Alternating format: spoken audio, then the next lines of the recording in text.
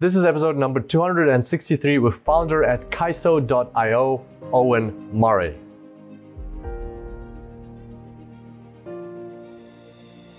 Welcome to the Super Data Science Podcast.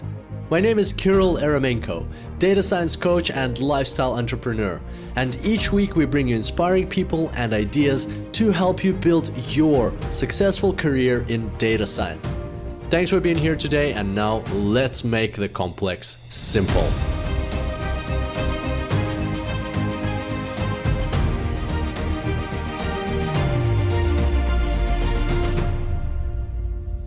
This episode of the Super Data Science Podcast is brought to you by our very own Data Science Insider. The Data Science Insider is a weekly newsletter for data scientists, which is designed specifically to help you find out what have been the latest updates and what is the most important news in the space of data science, artificial intelligence, and other technologies. It is completely free, and you can sign up at superdatascience.com/DSI. And the way this works is that every week there's plenty of updates and seemingly important information coming out in the world of technology, but at the same time, it is virtually impossible for a single person on a weekly basis to go through all of this and find out what is actually really relevant to a career of a data scientist and what is actually very important. And that's why our team curates the top 5 updates of the week, puts them into an email and sends it to you. So once you sign up for the Data Science Insider, every single Friday you will receive this email in your inbox. It doesn't spam your inbox, it just arrives and it has the top 5 updates with brief descriptions. And that's what I like the most about it, the descriptions. So you don't actually even have to read every single article. So our team has already read these articles for you and put the summaries into the email. So you can simply just read the updates in the email and be up to speed in a matter of seconds. And if you like a certain article, you can click on it and read into it further. And so whether you want great ideas that can be used to boost your next project, or you're just curious about the latest news in technology, the Data Science Insider is perfect for you.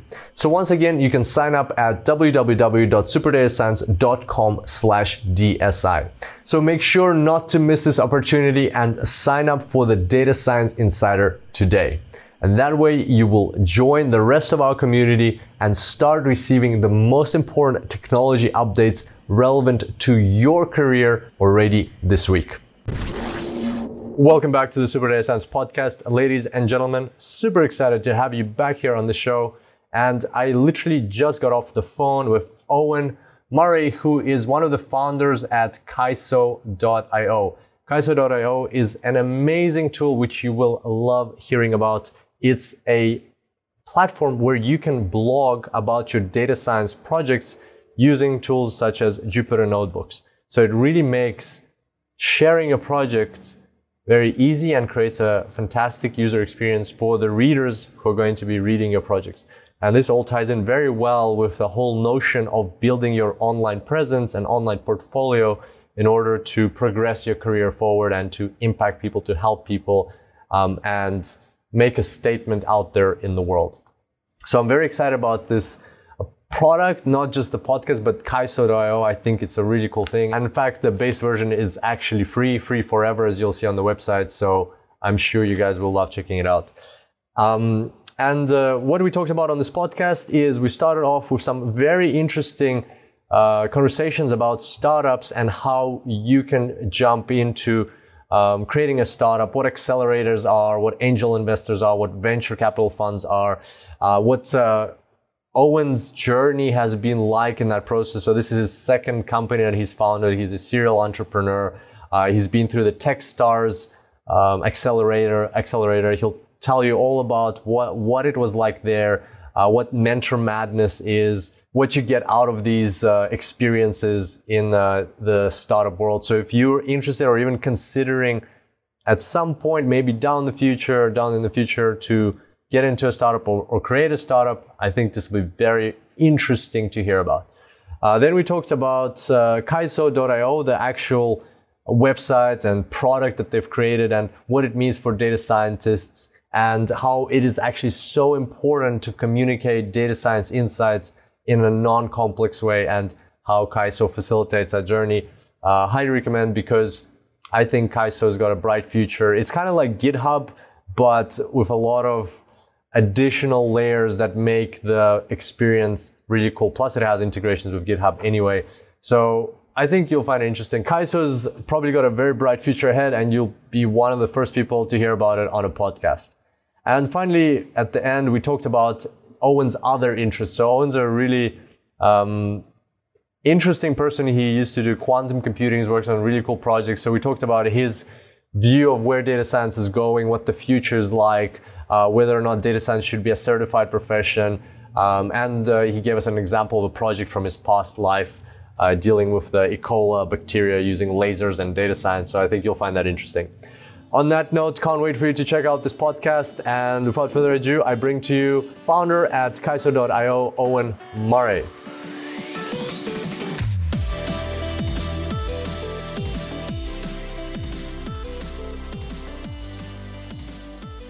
Welcome back to the Super Data Science Podcast, ladies and gentlemen. Super excited to have you on the show today because I've got a very exciting and interesting guest calling in all the way from Valencia, Spain, Owen Murray. Owen, how are you going today? I'm brilliant, Kirill. Thanks for having me on this show. It's my pleasure. I've heard a bit about your work, and we were introduced by Raul Papa, who's been on the podcast before, so I'm very excited about things we're going to talk about. How do you end up in Valencia? I've never asked you this. Like, you're from Ireland. What are you doing in Valencia? Oh, cool. So my co-founder, Elena, is Spanish, and we actually founded Kaiso in Andalusia in Spain. And then we moved to New York for a bit to do Techstars New York City. That's where I met Raul, who was on the show. With Typing DNA. And so Techstars is kind of a program where if you're starting a startup, they'll give you some investment and tons of advice. And you go in and you grow really fast, and then you maybe raise some more money from investors. And then you either stay in New York or you go back to wherever you were based previously. So we came to Valencia because it's a great place to live. It's next to the beach. The internet connection is outstanding. And yeah, it's a really good place to start a company.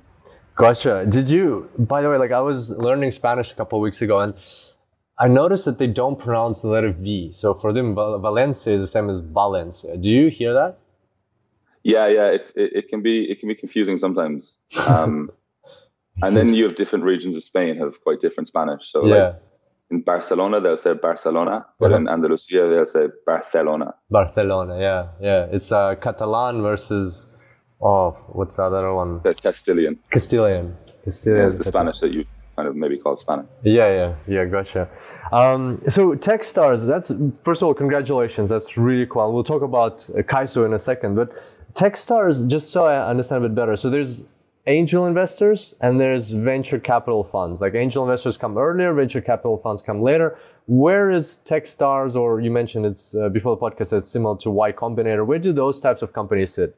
Close to angel investors or venture capital? So Techstars will typically be your first investment or very, very close to your first investment.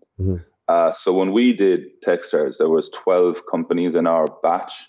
So they do the program twice a year in many different cities around the world. And each program, they'll do it twice, and they'll have maybe 11 to 13 companies in each batch. And when we went there, we were very early stage. So we didn't have revenue. We'd only released our product. There was a few companies in the batch who actually hadn't even started building their product by the time they got in. However, there was some companies who were doing, $500,000 in revenue so far that year. So there's a mix, but it's they're typically very early. Gotcha. So I think the traditional thing is you'll kind of come into Techstars when you've released your product maybe, and you're ready to grow it really fast. And they'll give you tons of support to grow it really fast. And then at the end of the program, after the end of the 3-month program, there's kind of a demo day or an investor week where they'll sit you down with about 30 or 40 venture capitalists and angel investors, and you try to raise more money. Gotcha. So they come even before the angel investors. Yeah. Well, I mean, roughly speaking, there's always, every company is unique. Yeah. Everybody had a unique story kind of. Gotcha. So, and was it hard to get into Techstars? Was like the prerequisites or screening difficult process? It's quite a selective program. I think for ours, it's maybe 12 companies out of 1,500 applications or something. Wow. But there's a lot of other accelerators around the world.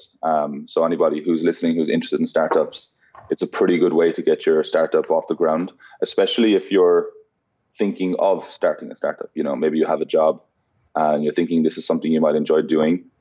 Accelerators are a really good way to kind of de-risk the idea for yourself. Techstars is a really good one. It's a very famous one. It was hard to get into. We were lucky because both myself and my co-founder are technical, so we can code. And, we've had experience in data science where that's Kaiso's area. And we had also started a company before and raised money for a company before. So I think that gave us a bit of an edge up. So like they could see what you're doing. Yeah. But in general, accelerators are a really good way for anybody to kind of, even the interview process helps you refine your idea and like let you know if you actually want to pursue something. So if anyone's like listening, I would definitely say like if you have an interest in a startup, like even I'm from a small city in Ireland. Ireland has a population of 4 million people, and there's 12 or 15 accelerators in the country now that you can apply to. Wow. And then there might be a country nearby. So if you're in the EU, there's plenty of accelerators you can apply to. So you just chat to loads of people and see if you get into one. So how come you went to the one in New York City then? So we got into a couple around Europe and even one in Hong Kong. But it was kind of Alex Iskold is the guy who ran that program, and he was just really, really helpful even in the interview process. And he had like strong technical skills, so he knew what we were about. It depends on the person, Each accelerator is very unique. So Techstars even runs many programs, but depending on who is the specific team in your program will completely change the experience that you have. So we were just like drawn to the program Alex had set up, and that worked for us. Interesting. And so once you get in and then you get there, is it like a several week process? What is the program? How's the program structured? Yeah, so I think each person or each MD or managing director of each program will have a specific flavor. So I know, for example, Techstars and Y Combinator have a quite different philosophy. So Y Combinator takes in about 100 companies into a batch, and they basically say, come in and talk to us once a week. But other than that, you should be kind of living and working in your flat, coding and building product every day. Techstars is a little different. So what they do is when you come in, they do like what they call mentor madness. So it's like a 2-week process where they will find many, many like experienced venture capitalists, experienced founders, experienced product people experts in various sectors, and sit you down and you have like a half an hour meeting with about 5 people a day. Wow. And then you pitch your idea, and then they all give you feedback. And they do that in the first 2 weeks, and you definitely after the first 2 weeks will have either refined or changed your idea a little bit. And then you do and then that's the first 2 weeks of 3 months. Then the rest of the program is basically you set a weekly target and you do whatever you need to hit that target. That can be building product, it can be doing sales calls, it can go meeting customers. And you do that till the end of the program. And then the last 2 weeks is trying to raise more money. And there's a lot of workshops along the way. And then there's like, you have a meeting with mentors every week to kind of help you solve whatever specific problem you're facing right now. Gotcha. And all their request in return is a share of your product. Yeah. So Techstars, like they give you about $100,000 of investment. And then for that investment plus the program, they take about 8% of your business. Oh, okay. Well, that's not too bad at all. Good. I think that's. If you think if you'll come into the program with a certain valuation and you leave with a higher one, you've already personally made money by the end of the program. If you think of that valuation increase. Yeah, but like as you say, the the connections you make and the learning you experience throughout the process is invaluable. Yeah, I mean, it's kind of ridiculous how much you gain. Yeah. Even personally, yeah. So it's no wonder there's so many applications, 1,200 and only 12 or something that get in. That's crazy. 1 out of 100 makes we were quite lucky. Yeah. What would you say contributed to this success of getting through? Was it like you knowing somebody, or something about your idea or your application? Oh yeah, this is actually a funny one, because it was actually at my first startup, which I started in the UK, and I was trying to scramble. So at that point, I really didn't know what I was doing. Right, I was, I would take a meeting with anybody, and I think that was the right approach. And I ended up basically like when I was trying to raise money for my first company. This guy John Bradford in the UK, who actually previously ran Techstars London. I got onto him, and he was trying to give me advice, trying to give me an introduction in the UK. None of which panned out, and nobody gave me a lot of money for that. But then later on, he gave me another connection, who then gave me another connection, who then put me in touch with Alex Iskold. It's really kind of like, and I when I first met the guys, I wasn't thinking of how this would pan out. Almost 2 years later, that I'd be able to follow a networked route to Alex, who then led us into Techstars. And another point I think is important to make is we applied really, really early. Like we were, maybe Alex was running maybe a 2-month application process. I'd say we spoke to him about 2 weeks before he really started doing that. And that definitely helped us kind of get in, because, him and the team are not talking to too many other companies at that point. There's still the open spaces. If we had applied in the last week of the application window, it would have been a lot harder. Gotcha. But what is very impressive to me is that you mentioned you not only got into that New York NYC chapter, you got into a couple of other ones in Europe. Are they all linked, or these were separate? No, there was just other kind of different unconnected accelerators. Okay. So basically, myself and Elena, my co-founder, were based in Spain, running out of whatever little money we had that we were funding ourselves with, and we needed to raise money, so we applied to everything. And got into some things, and then chose Techstars. Gotcha. Understood. Okay, wow. Well, thank you very much for the rundown. I'm sure if anybody is looking to get into a startup now, they're very well equipped with the whole process that accelerators follow and how to get in on that.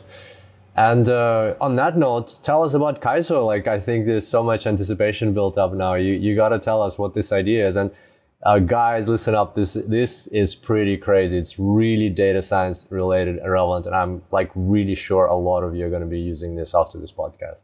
So please, Owen, take it away.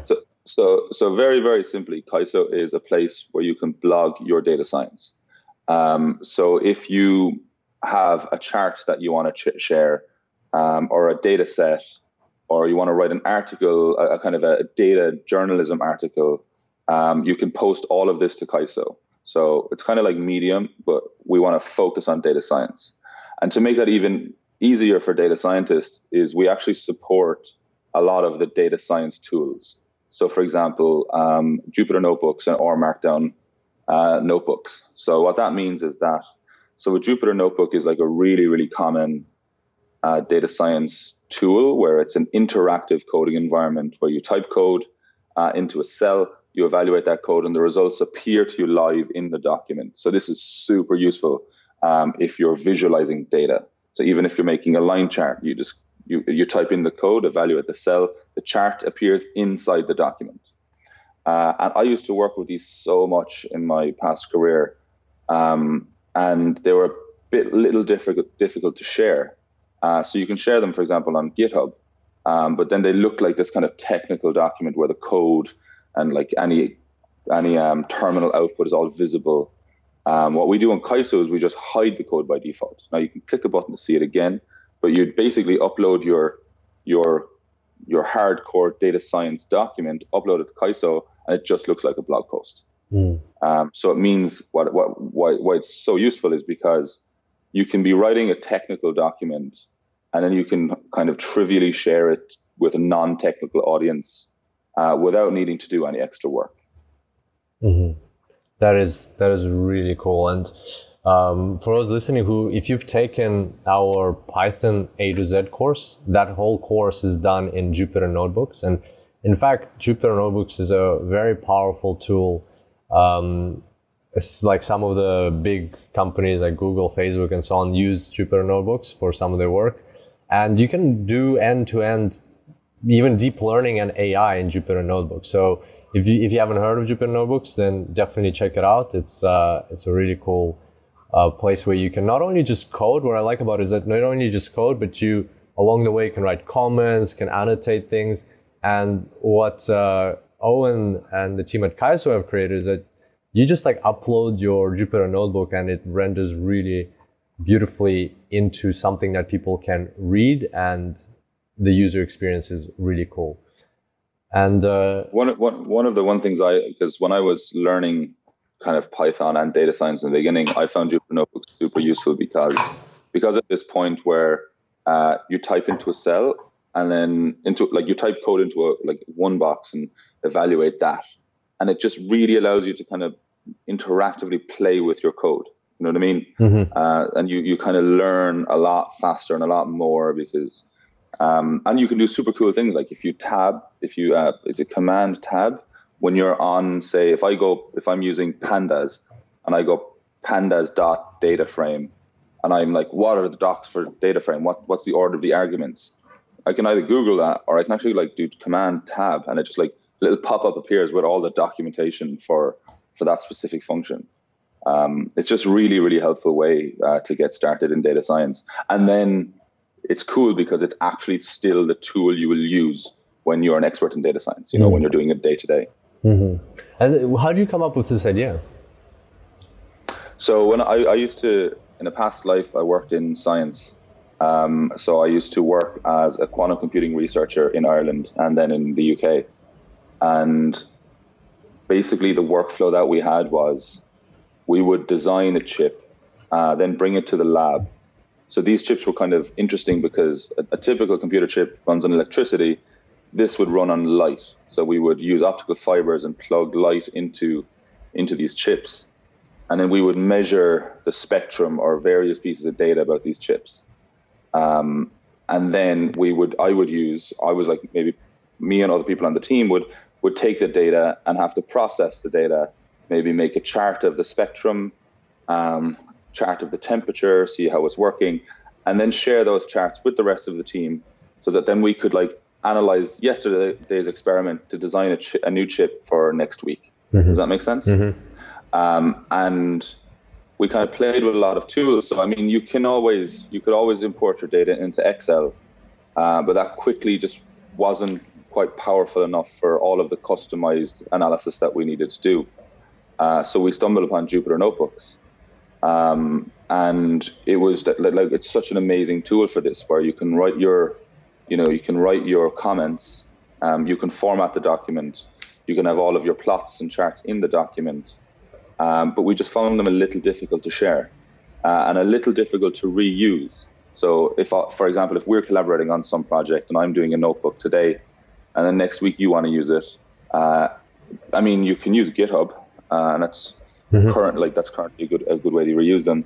But maybe if you want to take a snippet and you need to be able to kind of discover and see and read my documents or my notebooks before you'll know exactly what you want to reuse.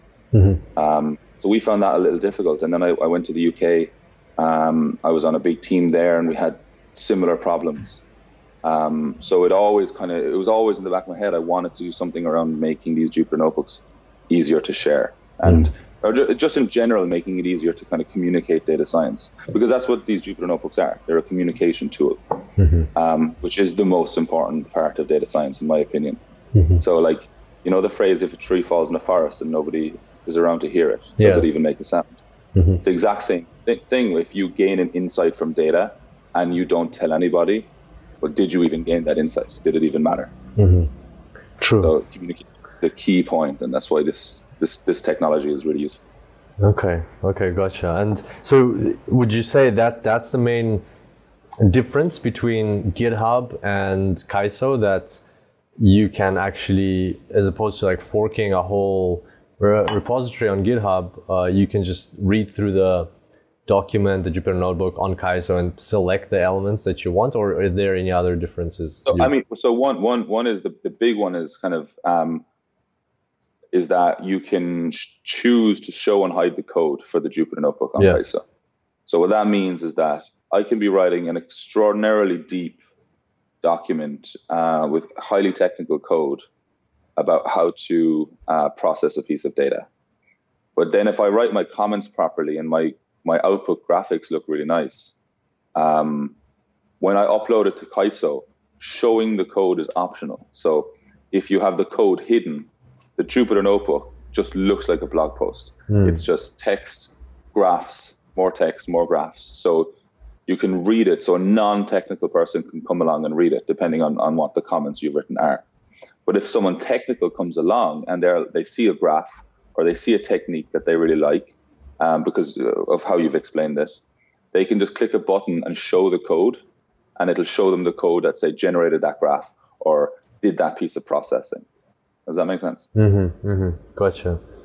Very cool. So it's kind of like almost like a conspiracy. You know, somebody might end up on Kaiso by accident, and it looks like a regular blogging platform, but it's in reality it's data scientists just hiding. Actually, that's something that we were surprised by, and we've actually had to work on. So, data scientists in the beginning, data scientists were coming to Kaiso, and they were like, "This is a really interesting article," and we would be like, "Did you know it's actually a Jupyter Notebook?" And they're like, "What? No way." Because it wasn't obvious enough. It just looked too like a blog post. Yeah, that's very cool. So what I wanted to say is I really like this idea for enabling people to build their online portfolios and presence. For me, this has been, people come and ask questions. How do I build a career in data science? How do I advance my career? How do I get a promotion? How do I break into this field? And my answer is always, what is your online presence? Do you have projects that you've shared? Have you gone and published, a Tableau public workbook? Do you have code on GitHub? Do you have articles on Medium? Do you have articles on LinkedIn? What are you doing to share this knowledge, to show people out there that you are capable in the projects that you're working on? Have you done Kaggle competitions? And like Kaiso, in that sense, the way I see it is, it's a ideal place to go and share those projects that you're working on in your free time, in order to just have that portfolio, so that first of all, other people can learn from you and ask you questions, and you can explain things and learn it even better. But on the other hand as well, so that either recruiters or employers or your employer or your manager, people can actually see that you're an expert in this field and you're not afraid to position yourself out as one, and or you're learning and you're going to be an expert. Basically, they can see the passion of you putting time and effort into this, and that speaks a lot. Like with data science becoming so popular and the salaries going through the roof, there's a lot of people who want to get in, but the people that make the best data scientists are the ones that are actually passionate about the field, and we're not just like talking about it. And one way to demonstrate it is through something like Kaiso.io. So I just want to thank you on behalf of our audience that you're enabling this movement and people to share their work like that. Yeah, no, Kirill, I really agree with that. And I think that actually there's like a secret weapon that data scientists have, is that, and this is really something we want to drive home, is that, because here with Kaiso, you can share with a non-technical audience. And what we've noticed actually is that, a lot of the content shared on Kaiso is very conversational, right? So, if you have like a really nice LinkedIn profile, you might get a message from a recruiter who will then put you in touch with the technical recruiter at a company, for example. And the first recruiter might not be a technical person, right? And then if they're looking at your GitHub profile and everything you've published looks very technical and codey, it's hard for them to parse it, Whereas with these kind of notebooks that we see people publishing on Kaiso, they're very conversational. So one study is actually someone has used the GitHub API to predict to measure and then predict the future of the number of Jupyter notebooks on GitHub. Or it's things like looking at the GDP of countries versus their democracy index. So seeing how democratic they are. Things like looking at GDP per capita versus the Gini coefficient. So this is all kind of lots of stuff about climate change, how much CO2, tons of CO2 per year are going into the atmosphere for different countries, and how is your country doing? And it's very conversational work, So you kind of, it's a secret weapon, I think, that data scientists have over other technical fields, is that if you do it right, everybody can read your work, not just other programmers. Does that make sense? Yep. And that's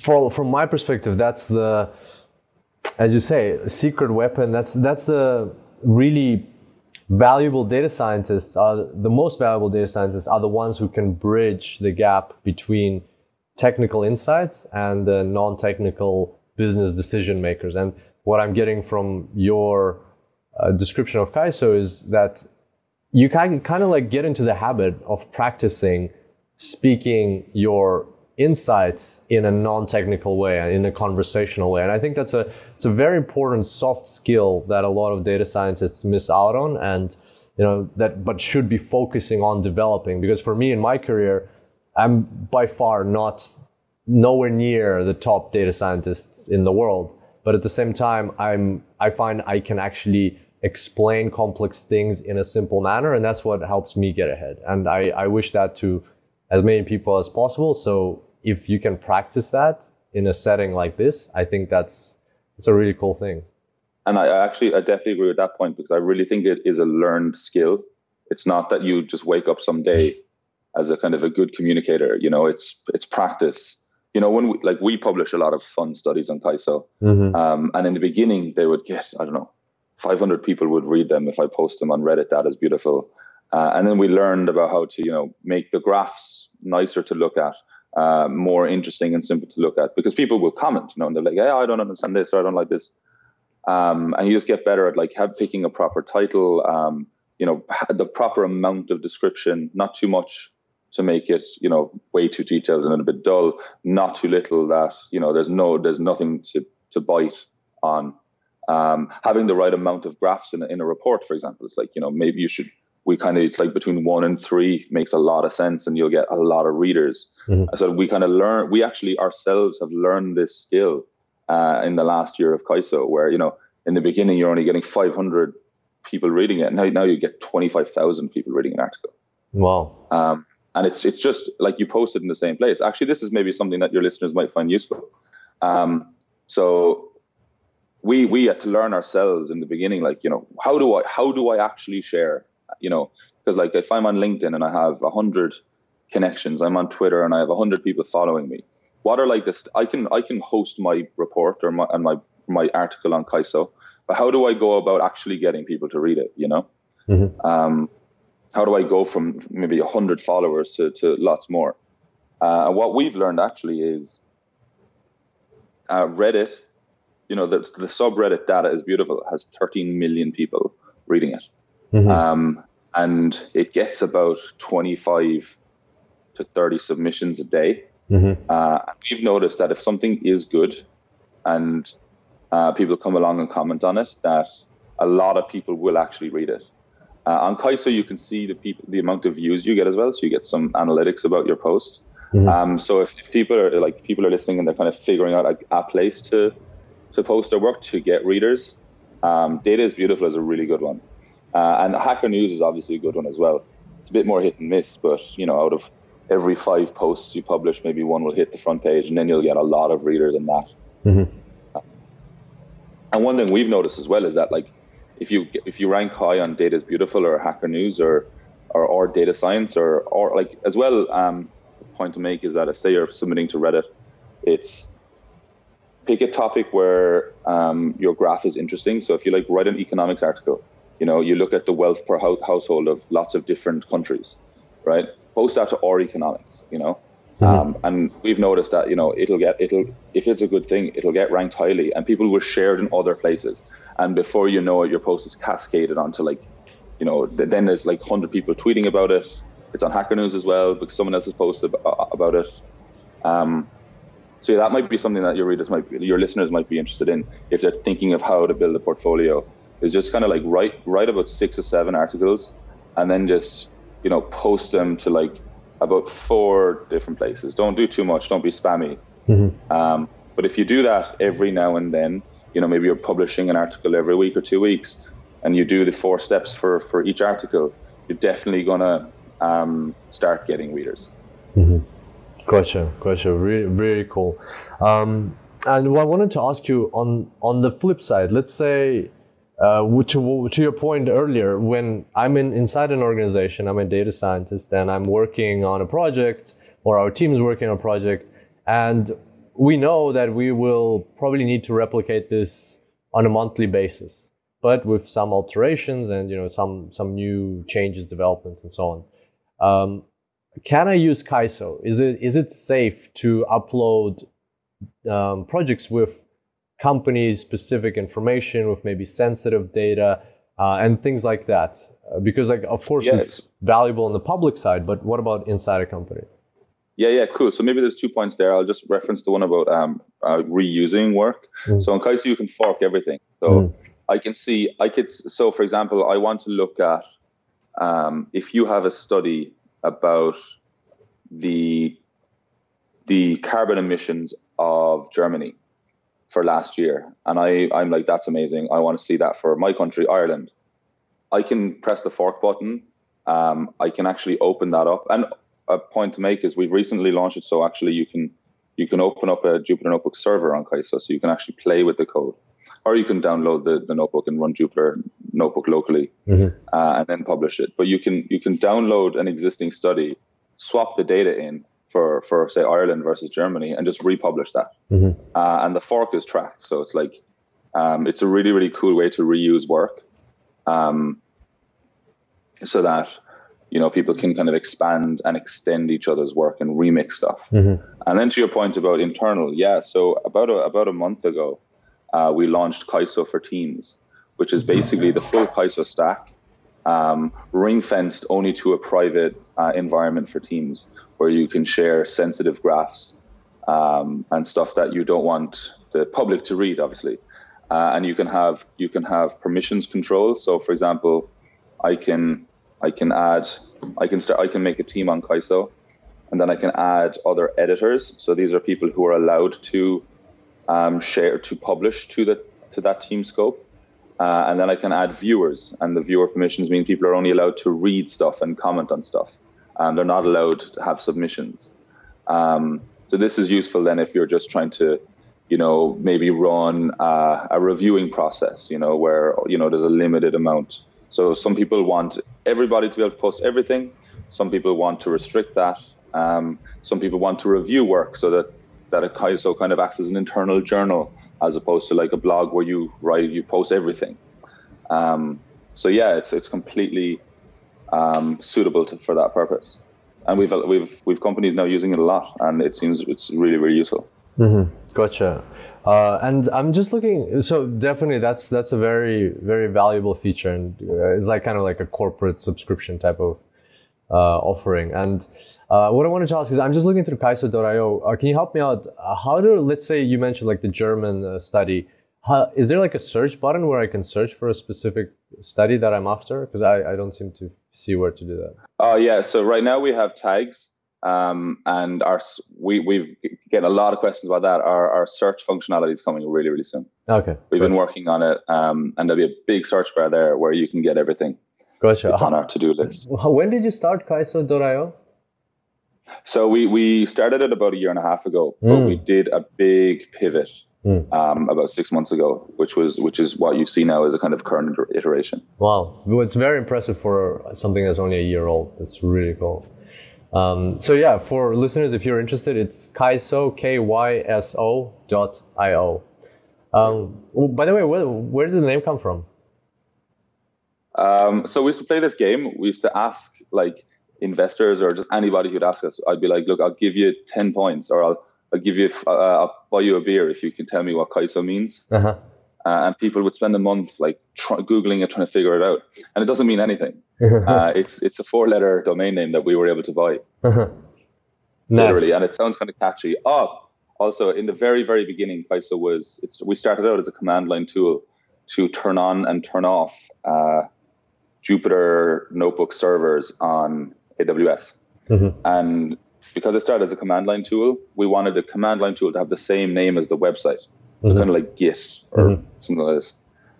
So we really wanted to have a 4-letter word, okay, or even 3, but that's impossible. And it had to be easy to type as well. You know, I don't know how to say it, but there's a flow sometimes when you're typing a word all the time. Yeah, you want to be able to maybe type it with one hand, or you don't want the letters to be too like, you don't want A and P and Q and M or something. They're too far away on the keyboard. Yeah. By the way, that's a really cool tip for speaking of startups and people wanting to get into the space. Like that's the same kind of approach I take when you're starting a new business. And first thing you do is you go and check for the domain name, and then from what's available, then you pick out the name of your business. Pretty much, that's because the domain name is important, right? It has to be memorable. Yeah. I mean, I think as well. Okay. If it's a tool, you have to have the name tied to the tool. Yeah, true. Okay, cool. So that's Kaiso.io. Everybody who's interested, make sure to check it out. Upload your projects there. And Owen, tell us a bit about a bit more about yourself. Like you've got a really cool, interesting background. Not to even mention the quantum computing with light and things like that. And you've done. You're a serial entrepreneur, things like that. What are some of the other things that you're interested in these days? So one thing I think is very interesting is to think about the evolution of data science as a subject, not necessarily as an industry where you kind of process data and present it at work and make decisions there, but how it will, I think, influence the wider way society is processing information. So, a few years ago, right? Before you had a smartphone and Wikipedia, you could be at a bar with a friend and you'd start arguing about some trivial fact, that your friend has a different opinion. What's the population of France, right? And you'd be like, it's 20 million. Be like, it's 120 million. And we'd go on for ages, and only like the next day would we actually be able to check, right? Mm-hmm. And people don't really have these kind of discussions anymore because you'll just Google it, right? Yeah. So what happens there is the kind of discussion now is that like single point facts are trivial to check. And that's kind of changed the types of discussions you'll have with people. And I think what data science might do is like the same thing, but for like multi-dimensional facts. Does that make sense? So it's kind of before, what's the population of France? Now it's like, how has the population of France changed in the last few years and how it's going to evolve in the future? Or a question will become like, how's the population of France changed, and how is its like demographics shifted, or how is that population change related to its economic growth performance for the last few years? So and these are going to be things that are just more widely known by people. Does that make sense? Mm-hmm. And do you think that'll be in part also enabled by assistants like the Google Assistant, I don't know, Alexa, and so on, where they just can do those predictions for you? Yeah. I think that's going to happen. And like right now, if you'll check like a single fact on Wikipedia, and soon enough we'll be getting charts and graphs, and the discussion will change towards having more multidimensional view of things. And I definitely think it's going to be part on people will demand this kind of stuff because data journalism is exploding, where you don't have to go interview politicians or go out into the field to discover something. You can just process data that exists. So the discussion, even in the news today, you see more and more charts posted. And I definitely think I think Siri and stuff, you'll be asking it, what's the population of France? It won't tell you a number. It'll show you a graph for the last 5 years. Gotcha. And the other thing? Oh, I think that's a very interesting topic for discussion, and I'm nowhere near an expert on this, but is like the ethics of data science and AI, and how they're going to be going forward. Okay, so what are your thoughts? How are they going to be going forward? What do you think? So I think it's a very hard question. So what's that show? Is it Little Britain where, you're trying to get your driver's license and the person behind the desk just says, like, the computer says no. No, I haven't seen that. It sounds the computer says no. The computer says no. And so sometimes because sometimes I think that like this tendency of people to think that the computer is like an objective system that gives you like an objectively correct answer about something, right? Whereas in actual fact, a computer or an AI system, it just like reflects the biases or the input it was given, or the decision-making capability it was given, right? So you see that, an AI can be very biased towards and against certain groups of people or certain types of behavior. Does that make sense? Yeah. And I think you see world governments all over the place now saying, because, a big issue with neural nets is how knowable it is, right? So maybe there's a nightclub, and instead of having a bouncer, it has a facial recognition, right? And then it doesn't let me in. Right now, it's very hard to ask a neural net, why didn't Owen get into the nightclub? And I think like making that like transparent and like how knowing why the AI made a decision, and then like being able to kind of ask it to try and make a decision again, or be able to like escalate your problems until you're talking to a human is something that's very, very important. You kind of imagine this is an important thing to have. And I think I'm a bit worried, and I think some people are worried that like we're actually going to have this like system where we just let the AI make all the decisions and there's no transparency into it, or like able to escalate to like petition a change in that. Because I think it's an amazing technology, but we have to like, remember how it's implemented and understand how it's implemented, and how it affects different groups of people, And that's a whole discussion about interpretable AI. On one hand, if you make AI more interpretable, you minimize that problem on that, but at the same time, you lose in efficiency, right? Like the less interpretable it is, the less there's restrictions and boundaries for what can be inside in terms of implementation, and that just means more variety, more opportunities for the artificial intelligence. And it's a tough topic at the moment, right? Yeah, I think it's kind of like if you're learning data science, you have to learn the skill, but also like a part of like the philosophy around it, Yeah, because gotcha. you think you're gonna make like sometimes you could have this thing where you think you're gonna make a vision system to analyze cancer data, and it could get used in a weapon, and maybe you're not okay with that, or maybe you are, I don't know. Yeah, gotcha. And do you think, what's your stance on data science being a certified profession? For instance, like, accountants, they have the chartered accountant, or, in finance, they have certain exams that they need to pass. Lawyers need to be certified in order to practice law. That's like probably the clearest example. You cannot be somebody's lawyer unless, especially in certain circumstances, unless you have a certification, or you have to be a barrister. What do you think? Should data scientists and people who develop AI, should they be required to have certifications? I'm not sure. Like on the question of should it or shouldn't it, I'm not sure. On the question of will it, I don't think so, for the simple fact that I think it's going to become like a skill that everybody has in 10 or 15 years. You know what I mean? So it's kind of like, to restrict it in that way, I don't think it'll be feasible, because I think you're going to have, now we're seeing at the forefront of people in education of data science, right? And then you're helping people get into the industry. I think in 10, 15 years, like it's going to go from maybe there's 6 or 7 million people today learning data science. It's going to be 120, 130 million people in 10 years. It's going to be very hard to kind of implement some regulations or like certification system around that, Yeah, I see what you mean.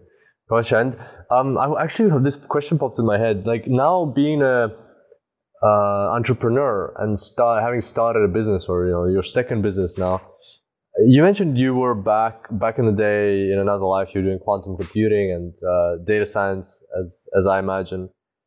Do you miss it? Do you miss being in the field and actually doing data science as opposed to entrepreneuring? Yeah, I do. Sometimes it comes into my head, like, oh, there was this beauty around that, that I would, I would have some data I can't explain, and I would have to read a book about how to simulate some system. Then another book about how to like actually do the data science of that simulation, and I would then apply it. And but then what motivates, like that was a very beautiful kind of scientific process, and it's very satisfying to do that. When you see that you've built a model, and 9 times out of 10 it doesn't work, but when it works, you're like, oh my God, that's amazing. That's such a great feeling. What motivates me now, though, is that I think that, it's like I was one scientist, if I can make 1,000 scientists 5% more efficient in the way they work, the overall impact is just so big, Mm-hmm. But there is definitely something beautiful and satisfying about how when you have a lot of data coming in, and you process it and you analyze it, and you then finally fully understand it. It's kind of like you've taken this mess and ordered that system in a way that you can understand it, and then give that understanding to other people. That's a very, very satisfying process. Okay, cool. Do you have any examples from your past life of interesting projects that you might be able to share with us? Yeah. So there's one project I was kind of advising on, which was using microfluidics and photonics to try to identify contaminants in water. So E. coli and other bacteria, like Legionnaires, for example. And what we did was, there was a glass chip with little pipes in it, and we would contaminate some water with gloves, obviously, and we would put the water through these little pipes, and we'd shine a laser at it, and then depending on so every bacteria, so the laser would hit the bacteria, and it would reflect, and you'd measure the reflection in a spectrometer, so you'd get a kind of a histogram of the wavelength of the light versus its intensity. And every piece of bacteria had a very specific spectrum, like there was a unique identifier, right? Mm-hmm. But we wanted to come up with an automated classifier so that so a robot could tell you what it is. I'm 90% sure this is E. coli, Mm-hmm. And versus Legionnaires, you needed to know like the specific bacteria, not just the existence of bacteria. So we used support vector machines so basically we just did lots of repeated tests of taking spectrum on the 2 different bacteria, or the 5 or 6, and then use support vector classifiers to be able to run them through a model, and then it would just tell you what it thinks it is. And when we started the project, we were only getting 50% probability success rates, which is not great because it's effectively random. And then after about 6 months of just tweaking the way the data was processed to be put into the scikit-learn support vector machine algorithm, so like we actually just ended up like a log10 transformation made it really, really accurate. We were getting up to like 99%. So that meant that basically it was the beginnings of a system where you could run water through a pipe, shine a laser at it, gather the laser spectrum, and it would be able to tell you if there was bacteria present in that water, and then within a group what kind of bacteria that was. Wow, that's really cool. Did that get implemented anywhere? It was a research project, but and this is about 4 years ago we did this, and I think they're doing some small field trials now. Wow. Because, there's a lot of work in getting all of that system packaged up and cheap. Interesting. Because what I find interesting about this is that first of all, like, why did you select SVM? What was the decision for that, if you remember? And the other one was like, you selected SVM, you got a 50% accuracy, but you still stuck with support vector machine rather than switching to a different model. And you got the end result that you wanted. So just curious about the thinking behind that. I can't remember specifically why we chose it. I think there was like a team standard of using that library. So I kind of inherited that a little bit. And the 50% was basically, I think it was, so a lot of it was to do with how the data was prepared before it went in, right? So what it was that the signals were so similar in intensity after being normalized that there was like, you'd have a lot of these different peaks in the histogram, and that basically there was maybe 45 45 indicators of a bacteria, but then there was only 2 or 3 which would tell you between 2 different bacteria. So you kind of had to like amplify that difference, which is what like just a log 10 transformation would do. It would kind of make that look bigger. Gotcha. So like kind of, just multiply everything by 1 billion or something, and or different areas, and you'd see that, because it's like, I think that's basically it. It's basically that the difference was quite small between the identifiers, that you had to somehow make the space between them bigger to separate them out. And the log 10 transformation did the trick. Yeah. Yeah. Gotcha. Okay. Wow. Interesting project. Hopefully that rolls out and helps people in their lives. Well, on that note, that actually brings us towards the end of this podcast.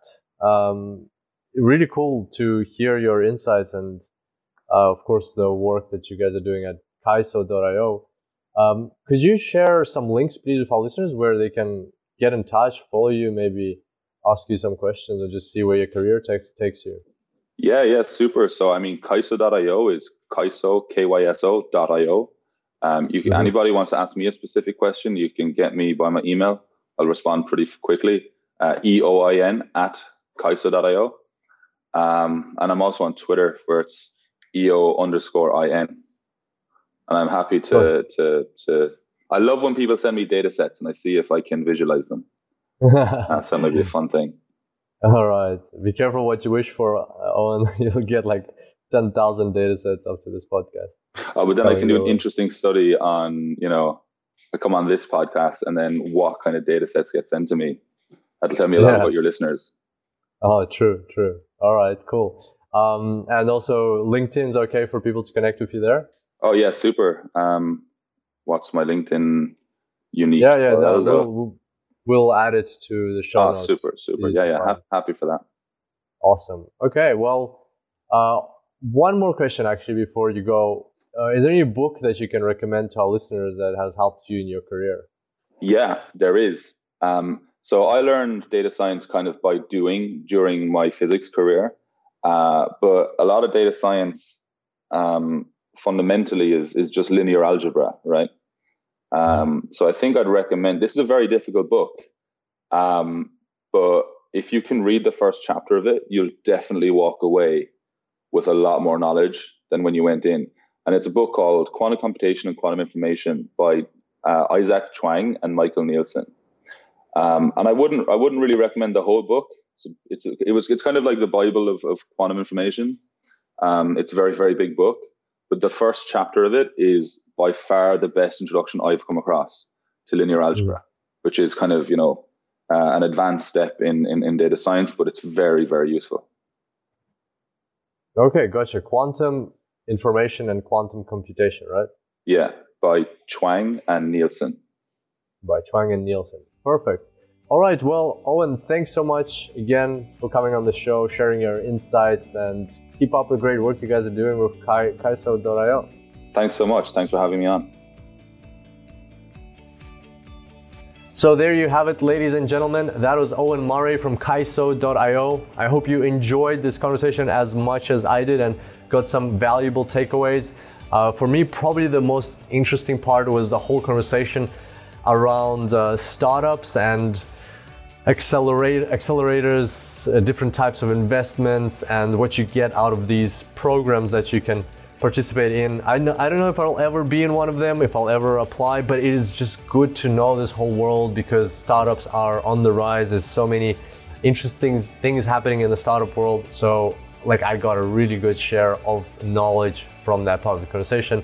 And of course, needless to say, the whole concept of Kaiso.io, the tool where you can share your data science projects, I'm very grateful Owen's looking into that, and it's really cool also to see that the base level of pricing on the platform is free, and as it says there right now, free forever.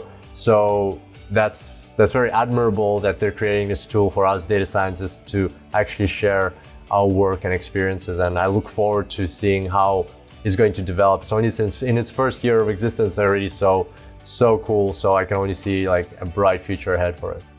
On that note, you can get all the show notes for this episode at www.superdatascience.com/263. That's superdatascience.com/263. There you'll get all the links that were mentioned on this episode, a URL to Owen's LinkedIn and other social media where you can follow him and connect with him, plus a transcript for this episode and anything else that might be required in order for you to get the maximum out of this podcast episode. So check it out. On that note, thanks so much for being here, and I look forward to seeing you back here next time. Until then, happy analyzing.